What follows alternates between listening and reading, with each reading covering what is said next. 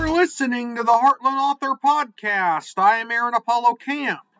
For this episode, I had the opportunity to interview Ray Hartjen. Ray is the author of the book Immaculate, How the Steelers Saved Pittsburgh, a nonfiction book about how the on-field success of the 1970s-era Pittsburgh Steelers had a positive effect on Pittsburgh and western Pennsylvania during tough economic times for that area. Ray's second book, Me, Myself, and Multiple Myeloma, is slated to be published early next year. I'm here with Ray Hartjen, who is the author about a nonfiction book about the NFL's Pittsburgh Steelers.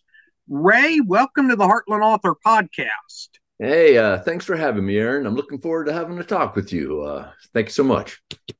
Feel free to introduce yourself to our listeners.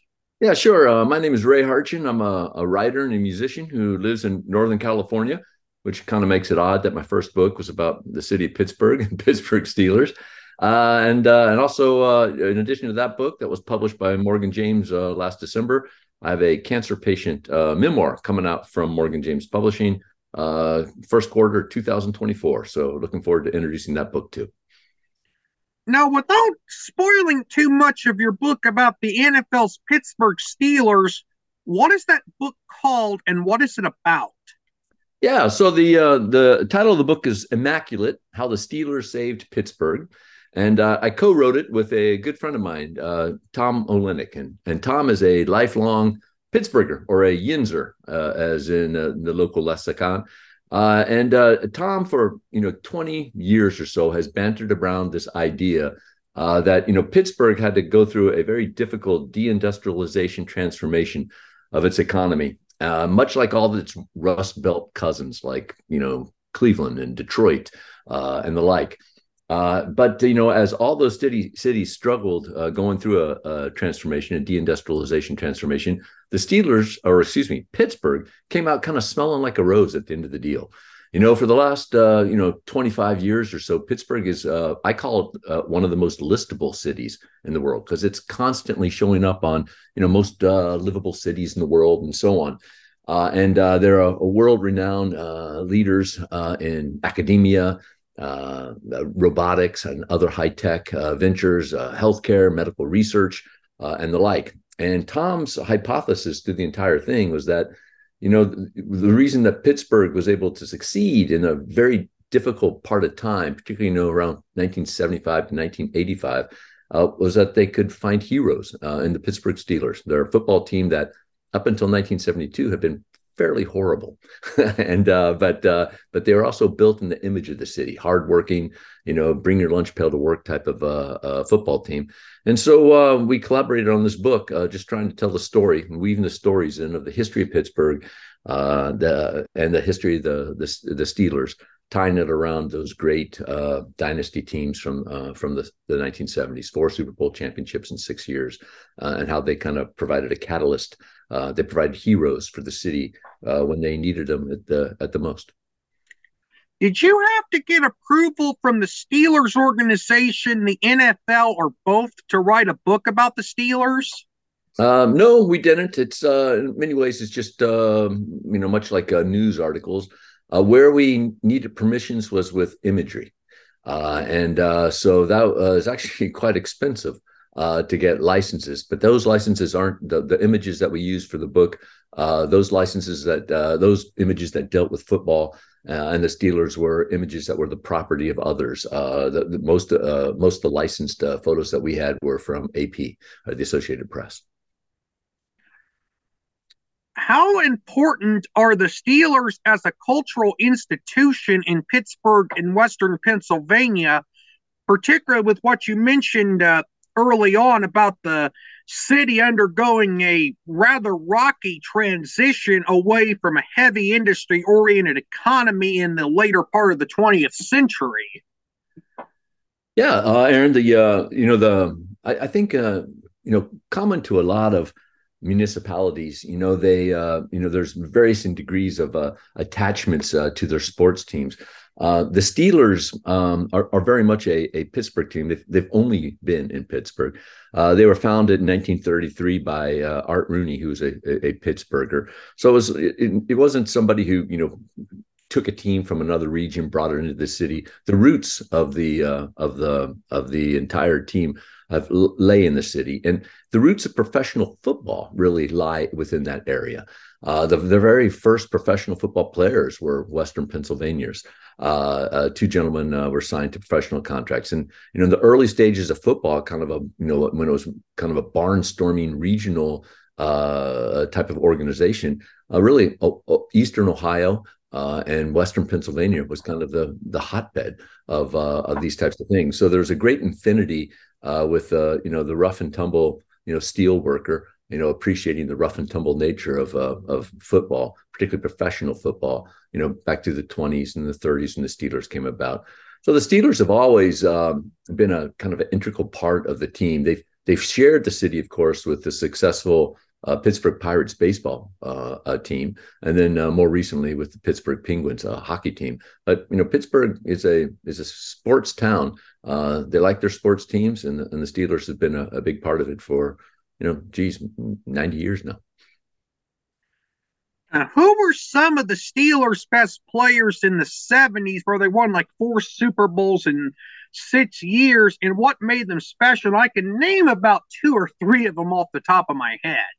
There are so many ones. It's kind of odd. Like, I was born in Houston, Texas, and I'm 59 years old. I was born in 1964. So in the 70s, I was a football fan, but I was not a Steelers fan.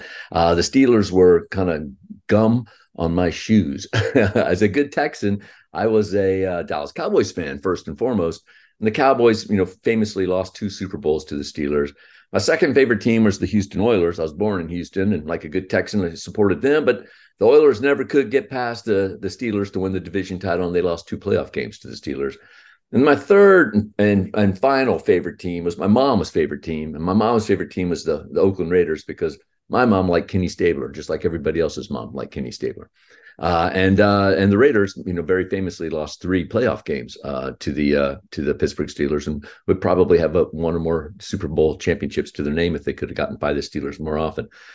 So as a kid, I grew up with these players, and I did not like them. But as an adult, once I kind of got away from that little kid mentality, and I grew to understand how special this collection of players and coaches were, right?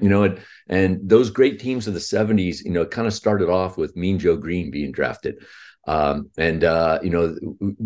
back and watching so many games on YouTube, really even grew to appreciate Mean Joe Green's presence.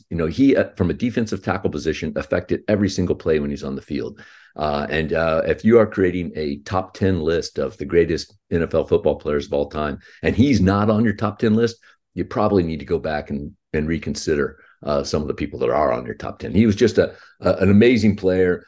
Soon after Mean Joe Green, they drafted Terry Bradshaw.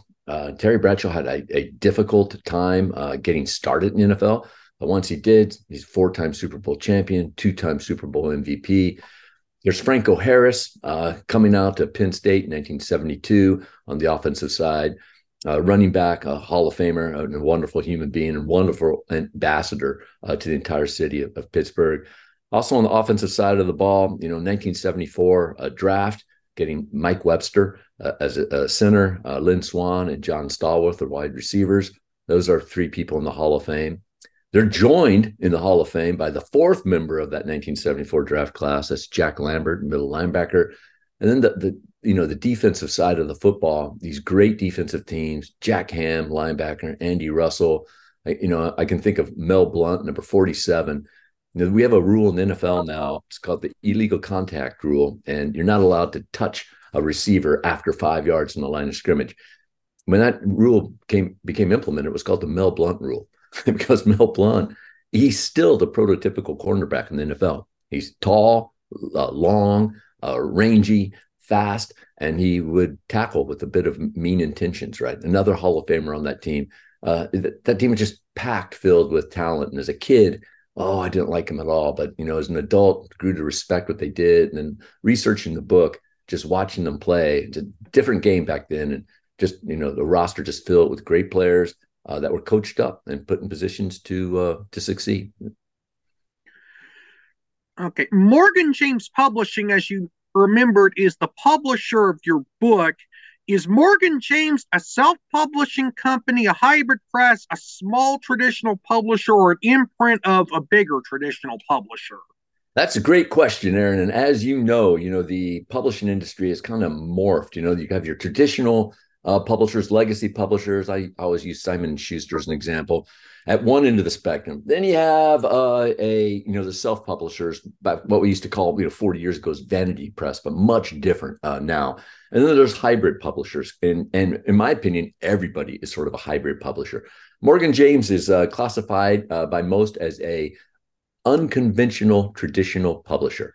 Unconventional in the way that they don't offer a very big advance. And they were born, Morgan James, as to support the author entrepreneur.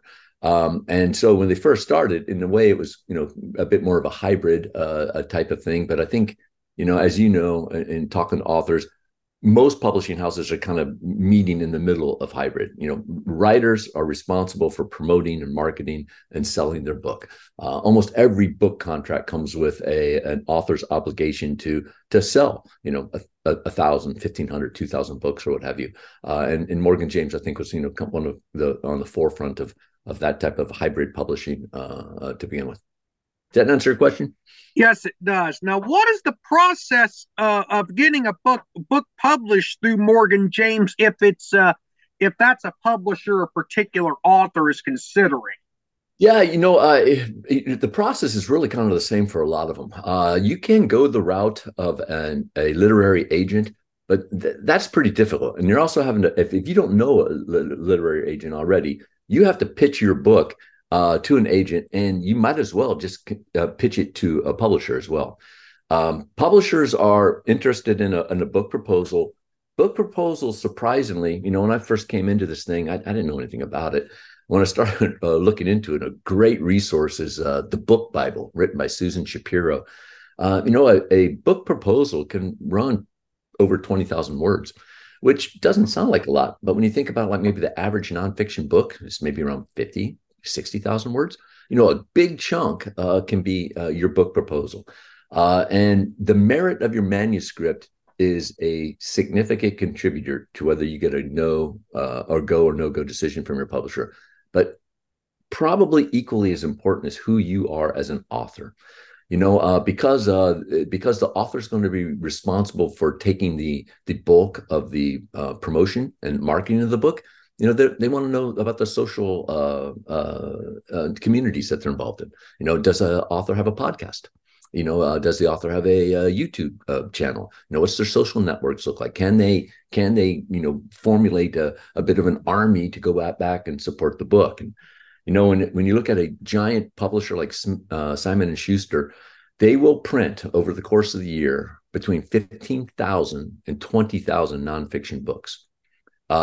They can't promote those books. They can promote Michelle Obama's memoir or someone like that because they know that book's going to be a big seller. But what they need you to do as an author is to cut through the noise of so many books coming to market. And so that's a big part of your proposal, whether it's to Morgan James or somebody else, is, who are you as an author? What types of marketing plans do you have? What are the levers that you're going to push and pull upon to get the word out from your book and to build up some enthusiasm in the marketplace? Now, you have a couple more books in the works. Without spoiling too much of those books, what will they be called and what will they be about? Yeah, I have a cancer patient memoir coming out. I should have books in hand in January. The ebook should land in March, and bookstores should have it on their shelves in July. That memoir is called Me, Myself, and My Multiple Myeloma. And I'm excited about that book for a couple reasons. When I got diagnosed with multiple myeloma in March of 2019, I was featured in a couple of interviews and some videos, and people began to reach out to me through social networks, just like asking questions. Newly diagnosed patients, what can I expect, and the like as I go through treatment. And And I kept answering those, and I thought, a good thing to do might be able to, write blog posts about it. And then I thought, well, if I'm writing blog posts, why don't I just put them together and put a book? Hopefully this book is going to be a resource, a behind the scenes type of look at a patient going through diagnosis and treatment and how cancer has changed me. And I wanted to be a resource for patients and patient caregivers and patient allies. And I also wanted to, kind of get back to my community. So, what I'm excited about that book is that, I've pledged my net writers proceeds to the Multiple Myeloma Research Foundation. And I also like to add on that, the Immaculate book, that's also a fundraiser. My buddy Tom, had kicked around this book idea for a couple of decades. And, finally being the writer I'm like, let's do it. Let's start the book. And if not now, when, and if we ever get off track with it, reel me in, but, let's just go and let's see if I can find your vision, and he appreciated that gift of my writing to him. And so in turn, he wanted to give me a gift. And so his gift was, let's donate our writers' proceeds from Immaculate and How the Steelers Saved Pittsburgh to the University of Pittsburgh Medical Center, and very specifically the Hillman Cancer Center. So, that book is, written by a Pittsburgher for Pittsburghers. And, the Multiple Myeloma book, kind of following that lead. I wanted to write that, from the cancer community, for the cancer community, and to benefit the Multiple Myeloma Research Foundation. So, yeah, excited to have that release, like I said, in Q1. And people who want to pick up paperbacks of it, it'll be available online through me directly for a few months exclusively, and then available at booksellers around the country in July. Okay, and you also have a book about the Indianapolis 500 in the works. Is that correct? I do. How do you know about that? You've been peeking into my files, Aaron. Yeah, I have I love the Indianapolis 500, and it started because of my love for books and teachers wanting to have us fall in love with books. And very specifically, there's the Scholastic America little catalog, that kind of like newspapery thing. You're probably familiar with it, but certainly anybody my age is familiar. That was many years ago. That was like when I was like in the, I think I was like in the sixth grade the last time I had one. Absolutely, it's an elementary school staple, right? And one day I'm going through the catalog and I see a book written by Hal Heedham, I think his name is, and it's called The Indy 500 30 Days in May. And I'm like, oh, this sounds cool. It's, and it was a diary, the 1970 race. And I read and reread that book a lot. I've probably read it 25 times. And that started my love affair with the Indianapolis 500. And what I wanted to do is like update that book. I wanted to write a daily diary about the Indianapolis 500. And so that's what I'm doing. I'm writing a sort of a daily diary, not of the 1970 race, but of the 2024 race and the 108th running in the Indianapolis 500. So I haven't sold that one in yet. It has started because in my mind, the start of next year's race really begins with the end of this year's race. But I have not sold it to Morgan James or anybody else. So if you're a publisher out there and you're interested, you can contact me through Aaron. Now, you mentioned you're writing a book about your battle with the multiple myeloma. What is it like to battle multiple myeloma? And I imagine it can't be good. It's there are good days and there are bad days. Sometimes it can be tough. For those of you who aren't familiar with multiple myeloma, it's a blood cancer. It's incurable, but it is treatable, and in many ways it can be manageable. So it all, depending on the type of multiple myeloma you have, every patient's a little bit different. I think that's where the multiple comes from. But for me, I went through a stem cell transplant process in October and November of 2019. That dealt with an awful lot of chemotherapy. It's rough kind of getting through chemotherapy, but I'm on a maintenance schedule now. I get an immunotherapy injection once every 2 weeks. I take a chemotherapy pill daily, 3 weeks on, 2 weeks off. But I got to tell you, Aaron, for me, I can go in and get my chemo treatments every 2 weeks, abdomen injection, my abdomen. I'm typically in and out within an hour. But there are people there, battling in the infusion chairs, battling other cancers. They're in there for 8 hours.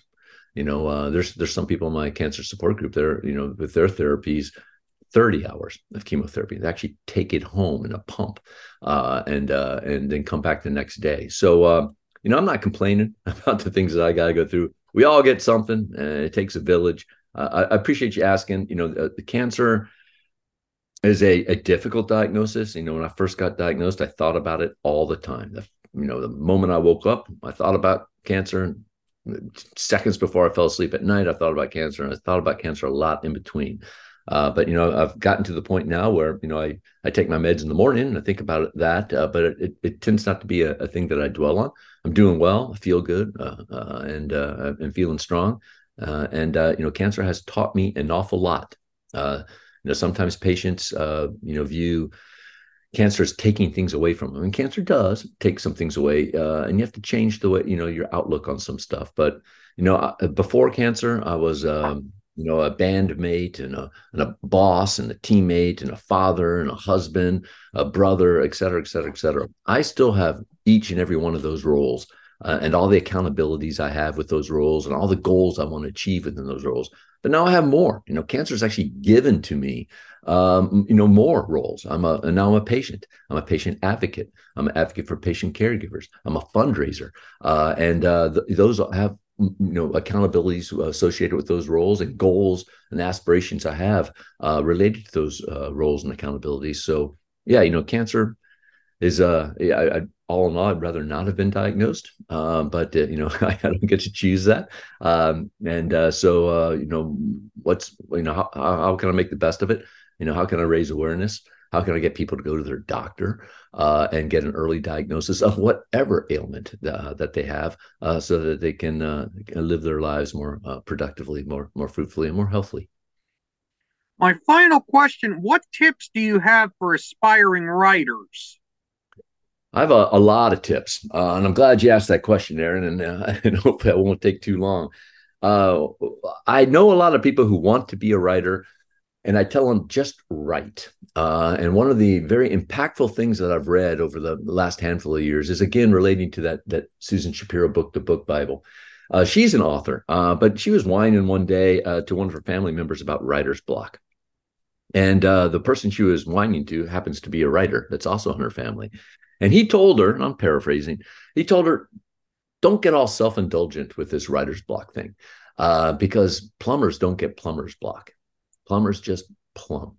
Writers need to write. And, as a writer, don't get hung up on the fact that, geez, I don't have the time to write. I can't write up, War and Peace in an hour or whatever. Well, of course you can. You don't need to either. And you shouldn't sit down and write 2,500 words. If you just sit down at a certain time of the day and write 250 to 500 words, within a half a year, you're going to have a book done. And so, first tip to writers is write. You have to write. If you're not writing, you're not a writer. You want to be a writer, but if you are a writer, write. Find the time to write. It doesn't have to be a lot. Do 250, 500 words a day, and you've got a compelling chapter within a couple of days. If you have a compelling act of your book, a month, and within a half year, you have a book. A second tip I give a publisher or to give writers is that publishing takes a long time. Most publishers like to have an 8 to 18 month ramp to delivery, because they have to, get the distribution deal with Ingram or whatever distribution. They need their sales teams to go out and present the book to book sellers, and it takes a long time to do it. It's a process that I've learned a lot about. Interior design, for example, for a book. I thought my words were the interior design. That's not the case at all. An interior design takes a couple of weeks, and then going back and forth, if there's any changes, that takes another couple of weeks. It's a month for an interior design. It takes longer, literally, for the interior design than the cover design. If you got an idea for when you want a book published, keep in mind it's an 8 to 18 month type of process, even if you self-publish. And then, of course, what we have talked about, Aaron, be prepared to promote and market your book. If you don't do it, no one else will. I think that's an important consideration for folks. And then, you build that book proposal, and look at how you play a role in that. do you have a podcast? Do you have a YouTube channel? Do you have a Facebook account and Instagram and all that? How can you build up an audience and a network for people who are going to be excited to see your book come out? Ray, you were a very insightful guest for this podcast, and I thank you for appearing on the Heartland Author podcast. It's my pleasure, Aaron. Thank you so much for having me on the show. I appreciate it. I hope your audience digs it, and I'd also like to encourage them how you play this out on YouTube and the like. If there's questions from the audience, please just mention me so I'm aware of it, and I'll be happy to answer any questions anyone might have. And I appreciate it again, Aaron, for having me on. Thank you. This episode is dedicated in memory of legendary Steelers running back Franco Harris, who passed away 1 year ago to the day this episode was uploaded. This is Aaron Apollo Camp reminding y'all to write your imagination. Bye for now. You can learn more about me and my book writing projects at campaaronapollo.wixsite.com/authoraac. You can follow me on Facebook at AuthorAAC and on Instagram at AACScribe. Copyright 2023, Aaron Apollo Camp, all rights reserved. This podcast episode is intended for the private listening of our audience. Any reuse or retransmission of this podcast episode without the express written consent of the podcast host is prohibited, except under fair use guidelines. Royalty-free music and sound effects obtained from https://www.zapsplat.com.